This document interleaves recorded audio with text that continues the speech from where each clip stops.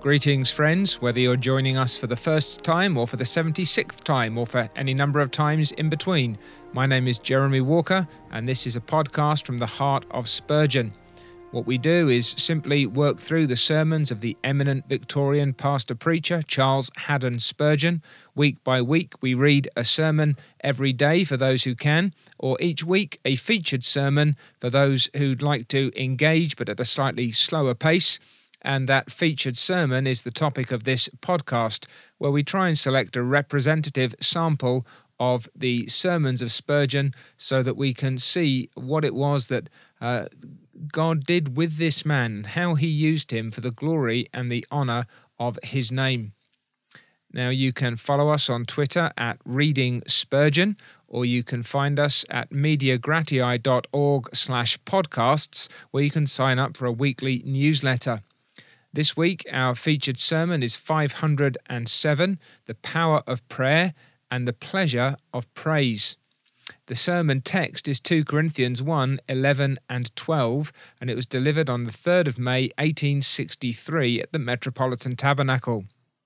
The text reads as follows: "Ye also helping together by prayer for us, that for the gift bestowed upon us by the means of many persons, thanks may be given by many on our behalf. For our rejoicing in this, the testimony of our conscience, that in simplicity and godly sincerity, not with fleshly wisdom, but by the grace of God, we have had our conversation in the world, and more abundantly to you ward." That's using the authorized version as it is in Spurgeon's original. We'll look at more what that text means as we work our way through. Spurgeon is going to preach in this sermon fundamentally about gratitude. Paul, he says, is a master at all arithmetic. His faith was always a ready reckoner, and we here find him computing by the believer's rule of three. He argues from the past to the present, and from the present to things yet to come.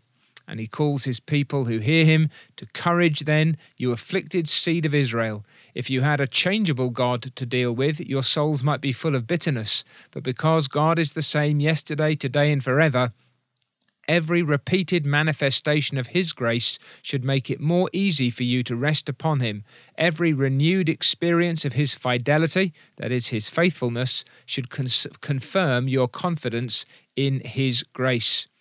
And so this comes down then to gratitude to God. But, says Spurgeon, not denying or undervaluing the second causes.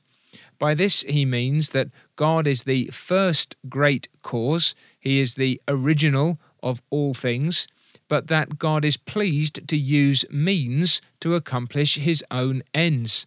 So having first praised the God of all comfort, says Spurgeon, Paul now remembers with gratitude the earnest prayers of the many loving intercessors, and so gratitude to God must never become an excuse for ingratitude to man. And so we begin to see where Spurgeon gets his title from, The Power of Prayer and the Pleasure of Praise. So while he's speaking on these topics, he wants to first acknowledge the power of united prayer.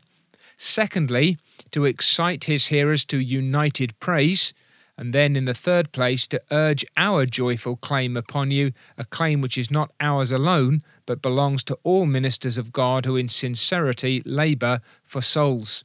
And one of the striking things about this is that Spurgeon is unembarrassed about speaking as a minister of the gospel to those who are under his ministry, and he speaks for himself as well as for others.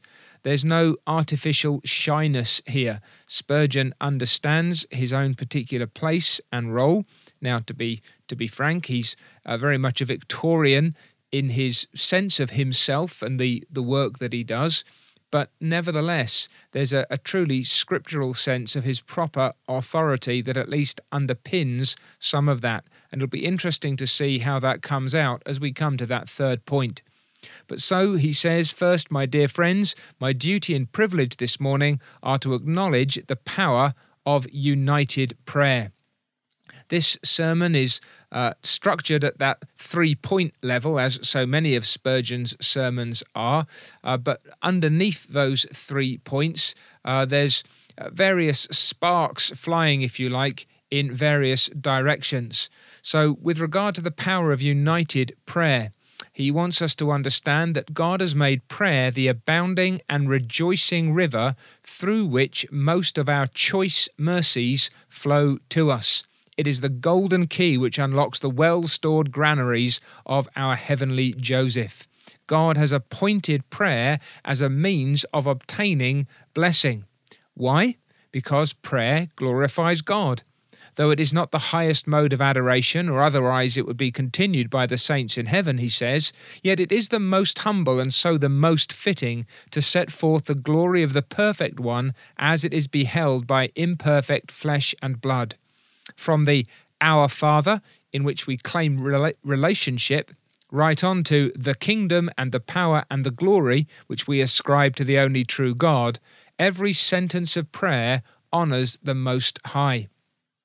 And as prayer glorifies God, so the act of prayer teaches us our unworthiness, our sense of dependence upon God. It is a confession of human emptiness. I believe, says the preacher, that the most healthy state of a Christian is to be always empty and always depending upon the Lord for supplies, to be always poor in self and rich in Jesus, weak as water personally, but mighty through God to do great exploits, and hence the use of prayer, because while it adores God, it lays the creature where he should be, in the very dust. Prayer is in itself, he says, apart from the answer which it brings, a great benefit to the Christian. As the runner gains strength for the race by daily exercise, so for the great race of life we acquire energy by the hallowed labour of prayer. What then, he says, if I ask whether prayer clothes the believer with the attributes of deity, girds human weakness with divine strength, turns human folly into heavenly wisdom, and gives to troubled mortals the serenity of the immortal God? I know not what prayer cannot do. I thank thee, great God, for the mercy seat, a choice gift of thy marvellous loving kindness. Help us to use it aright. Interesting that in this sermon on prayer, Spurgeon does what he occasionally does and turns his preaching into praying as he goes. These ejaculations toward heaven, these cryings out in the midst of his sermon, these arrow prayers that rise up to God even in the very act of preaching. But there's a second reason to acknowledge the power of united prayer. Not only is it the channel down which God has appointed that most of our choice mercies should flow, but there are many choice and special favours which can only be brought to us by the fleets of united prayer. Spurgeon is trying to emphasise now that the particular blessings that we seek are brought only by prayer. They come by no other means. And so when we pray, we are engaging on behalf of the whole church for blessings which God will give only in answer to prayer. Is it not, he says, a happy thought, dear friends, that the very poorest and most obscure church member can add something to the body's strength? We cannot all preach, we cannot all rule, we cannot all give gold and silver, but we can all contribute our prayers. There is no convert, though he be but 2 or 3 days old in grace, but can pray. There is no bedridden sister in Jesus who cannot pray. There is no sick, aged, imbecile, obscure, illiterate, or penniless believer who cannot add his supplications to the general stock. This is the church's riches. I may have said it before in these podcasts, but I sometimes encourage men and women in the congregation who say either I can't do anything or perhaps, I can just pray, or I can only pray. No, you never just pray. You never only pray. You speak on behalf of Christ's people to the head of the church in order to obtain blessings. How we ought to feel this bond of union, says Spurgeon. How we ought to pray for one another. How, as often as the church meets together for supplication, should we all make it our bounden duty to be there. I would that some of you who are absent from the prayer meeting upon any little excuse would reflect how much you rob us all.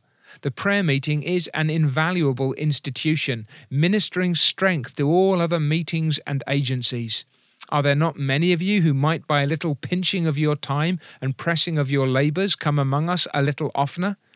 That's a question that needs to be asked at least as much, if not more, in our day than it was in Spurgeon. Do we understand that meetings for prayer are the very place in which, by God's grace, we obtain the energies that are required for all the other work of the congregation? We cannot do anything until we have prayed. And if we really believe that, then should we not be making every effort, arranging our time, not just around the first day of the week, the Lord's Day? Spurgeon would never put that to one side. But are we seizing opportunities to pray? Are we making prayer a priority as a church? It's not just the Lord's Day evening services that have fallen by the by in a lot of congregations. It's the meetings for prayer as well. And now a further observation built upon this, that united prayer should specially be made for the ministers of God.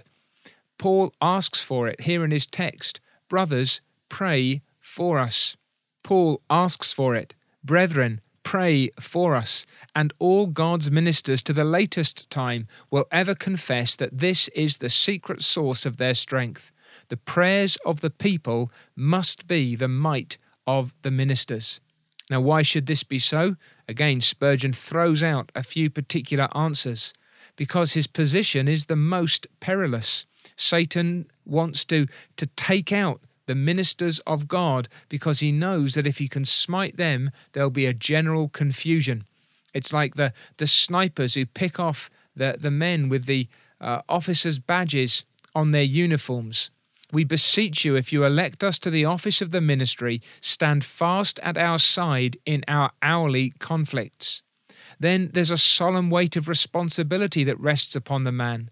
There will come times with every preacher of the gospel, if he be what he should be, when he will be in dread suspense for his hearers and will not be able to discharge his duty by proxy, but must personally labour for men, not even trusting himself to preach, but calling upon his God for help, since he is now overwhelmed with the burden of men's souls. The man stands between heaven and hell on God's behalf. He says then, pray for us. If God gives us to you, and if you accept the gift most cheerfully, do not so despise both God and us as to leave us penniless and poverty-stricken because your prayers are withheld. Then the preservation of the minister is one of the most important objects to the church. It's the pilot falling over the edge, or the captain struck down with sickness, or the helmsman washed from the wheel. There's a particular duty and a particular responsibility that attaches to the minister.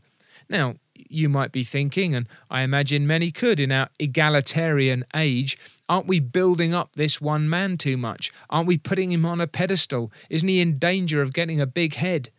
Well, perhaps the opposite might be asked.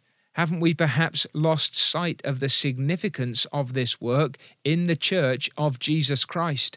And whether or not you think Spurgeon is over-elevating the importance of the minister and his ministry, could it not be that there's at least an equal danger of us degrading and dismissing that particular work?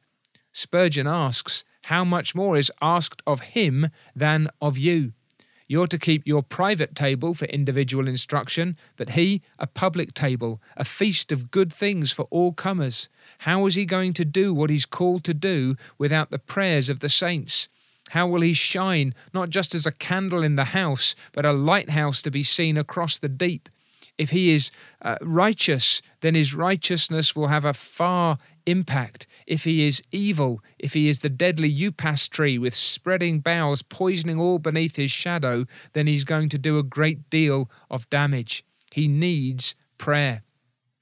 And then he says, and again he's back in his text now, the idea of helping together, working together by prayer for us. This is a labour, he says. It is not something that happens easily. It is earnest work.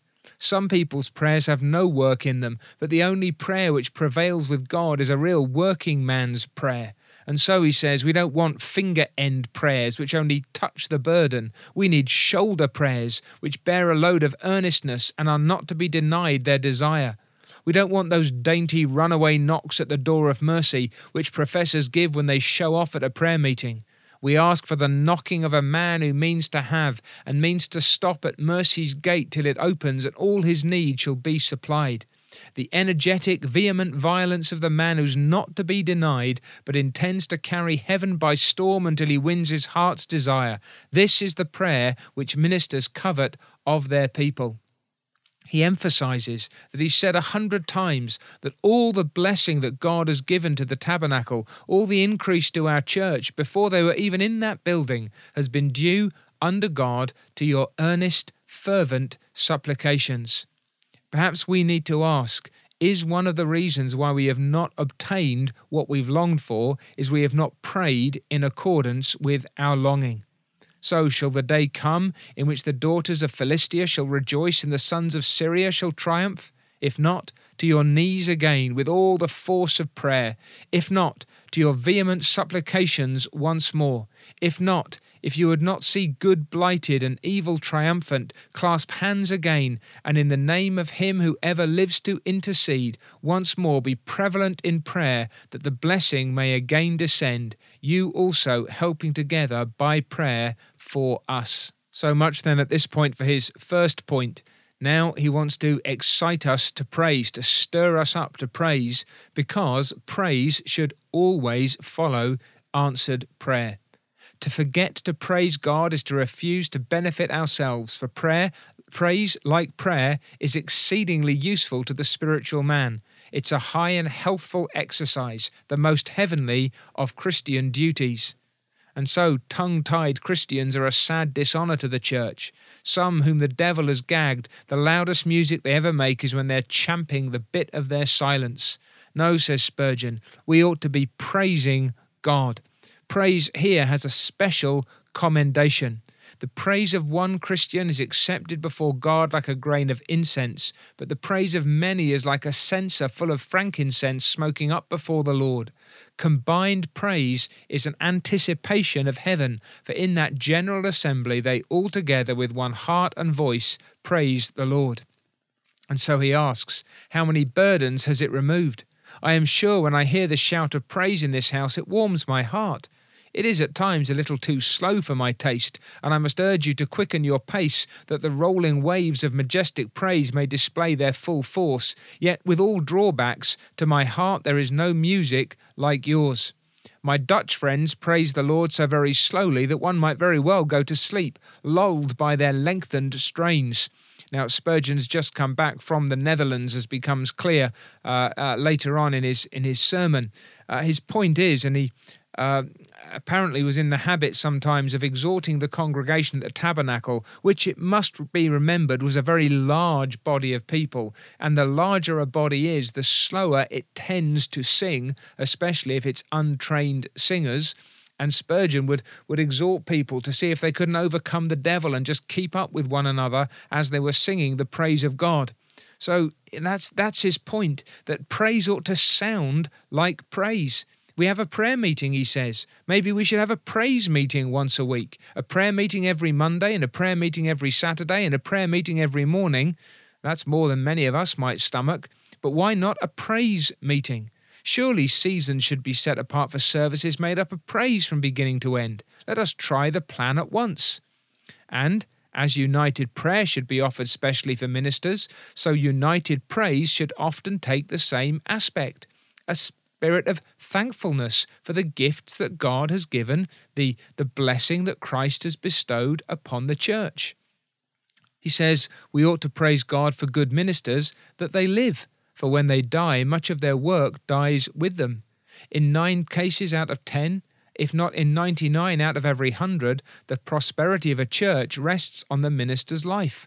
God ordains it to humble us, and so we should be grateful if their life is spared. Then there should be great gratitude for preserved character, that a minister is kept from falling into sin.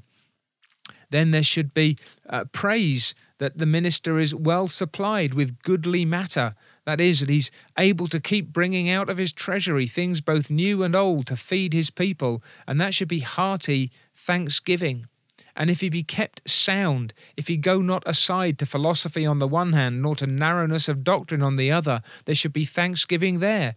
If he continues to preach the gospel, to hold forth the whole counsel of God, to speak the truth in every place where it's properly found, then this is a cause for thanksgiving. The minister of God is alive and at work. God has preserved his character. God has given him something to say, and God holds him fast to the truth as it is in Jesus. Brothers and sisters, if that's what God has done in the congregations of which we're a part, we ought to be praising God that he's given such under-shepherds to care for his flock. So be thankful for your ministers, says Spurgeon again, for if you were placed where some believers are, you would cry out to your God, Lord, send us back your prophets. Send us a famine of bread or a famine of water, but send us not a famine of the word of God.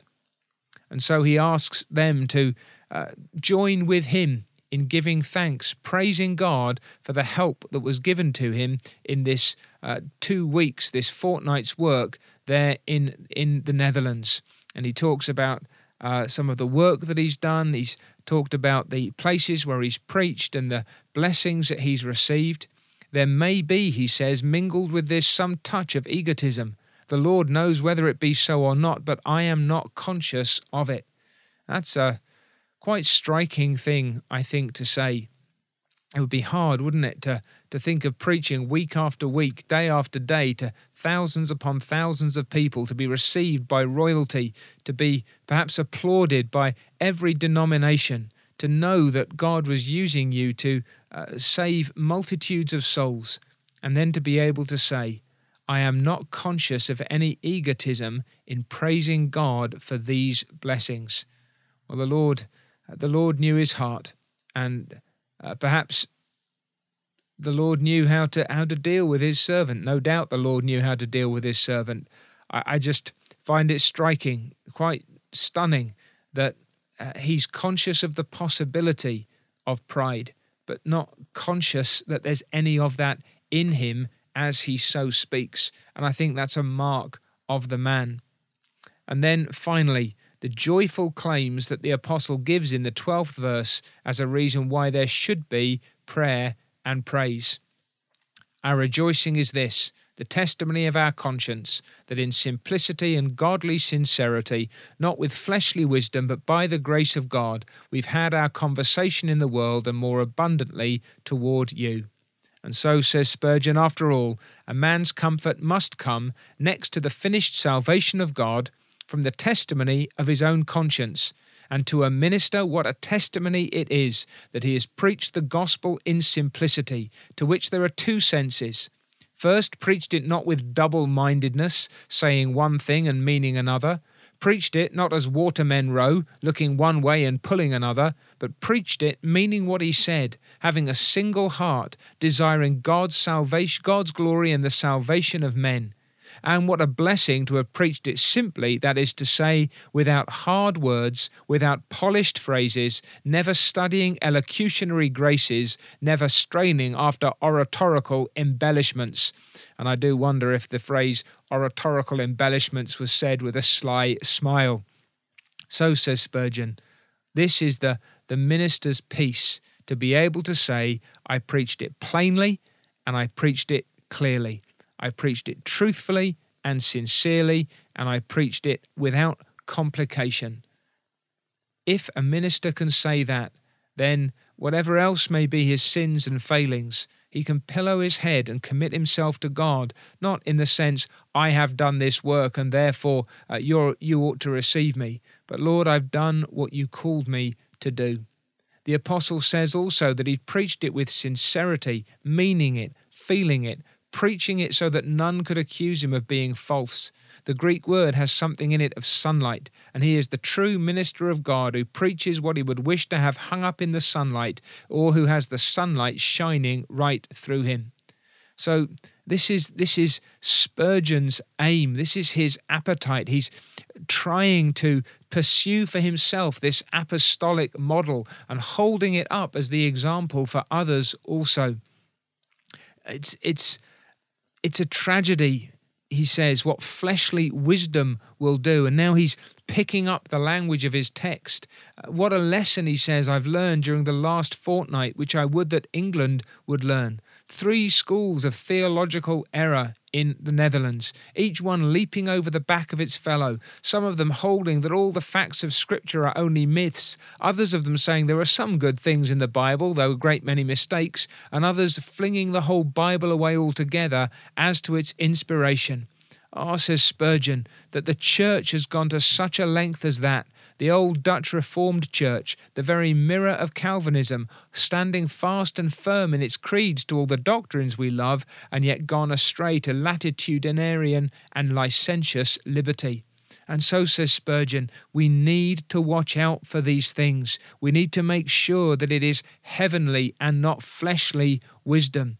We should decry fleshly wisdom. Some of you sometimes hear a minister, he says, you like to hear him put things pretty well, and you find fault unless he shows some degree of talent. I wonder whether that is not a sin, a sort of a critical spirit. Does the man speak well? Does he look well? Does he sound well? Not to dismiss the proper powers of pulpit oratory, but not to applaud a mere fleshly excellence. And now I lay my claim again, he says, as my conscience bears me witness. I lay my claim to this boasting of our apostle. Now again, perhaps we're in a society where, how dare he say that? How dare someone stand up and say that I can stand where the apostle stood? I have preached God's gospel in simplicity. I do not know how I can preach it more simply, nor can I more honestly declare it. I've preached it sincerely. The searcher of all hearts knows that, and I've not preached it with fleshly wisdom, and that for one excellent reason, that I have not any, and have been compelled to keep to the simple testimony of the Lord. But if I've done aught, it has been done by the grace of God. If any success has been achieved, it has been grace that has done it all. Now, you might say the same thing about the apostle. How dare any man speak these things? But the point is, and I think this is what Spurgeon is trying to emphasize, this is precisely what a faithful minister ought to be able to say. I have preached God's gospel in simplicity. That's not boasting. That's not vain self-congratulation. That's the testimony of a faithful steward. You we have warned, he says. We've entreated you. We've exhorted you. We've pleaded with you. We've wept over you. We've prayed for you. To some of you, we have been a spiritual parent in Christ. To many of you as a nursing father. To many of you as a teacher and an edifier, a builder up in the gospel. And we hope to all of you a sincere friend in Christ Jesus. And therefore, says Spurgeon, I claim your prayers. May I ask you, if you are a Christian, do you respond to the claim to your prayers and praise that God's faithful ministers have upon you? Not because they think they're better than anybody else, not because they think they're more important than anybody else, but because they're God's gift in the truest sense to serve for your good and for his glory. So says Spurgeon, pray for all your ministers that God may make them mighty. The church wants still more of the loud voice of God to wake it from its sleep. So ask God to bless all his sent servants. Plead with him with divine energy, that so his kingdom may come and his will may be done on earth as it is in heaven. Oh, he says in closing, that you all believed in Jesus, for until you do, you cannot pray nor praise. Oh, that you all believed in Jesus. Remember, this is the only way of salvation. Trust Jesus, for he that believes on him is not condemned, but he that believes not is condemned already, because he believes not on the Son of God. Trust Jesus, and you shall be saved. May Christ accept you now for his own love's sake. How does that make us feel? I hope that if we are ministers of the gospel, it humbles us, it stirs us, it reminds us of the dignity of the calling which God has given to us, and perhaps stops us being so shy of asking God's people to pray for us in accordance with our responsibilities, duties, and opportunities. The very real demands that are placed upon us, the very real needs that we have, the very real risks that we run. And I hope that if we are ministered to by God's servants, those who serve us because they're serving Him, that it will put us truly to praying that God would uphold, employ, use, bless, and accomplish glorious things for His name in us and in many others by the ministers whom He's given to His church, and that there may be a proper thankfulness for the gifts that have come from heaven, from the God who saves wretches and sends them out to work on His behalf, in order that the excellence of the power may be of God and not of men, known and seen to be heavenly realities rather than the feeble efforts of the feeble instruments that God uses to glorify His own name. So pray and praise. Pray for your ministers, praise God for the gifts He gives, and pray that God would grant yet more faithful workers who might be able to stand humbly but sincerely and declare that they have done the work that was committed to their hands. I hope that that's a help to you. It's certainly been instructive for me. And I trust, God willing, that next week you'll join us once again.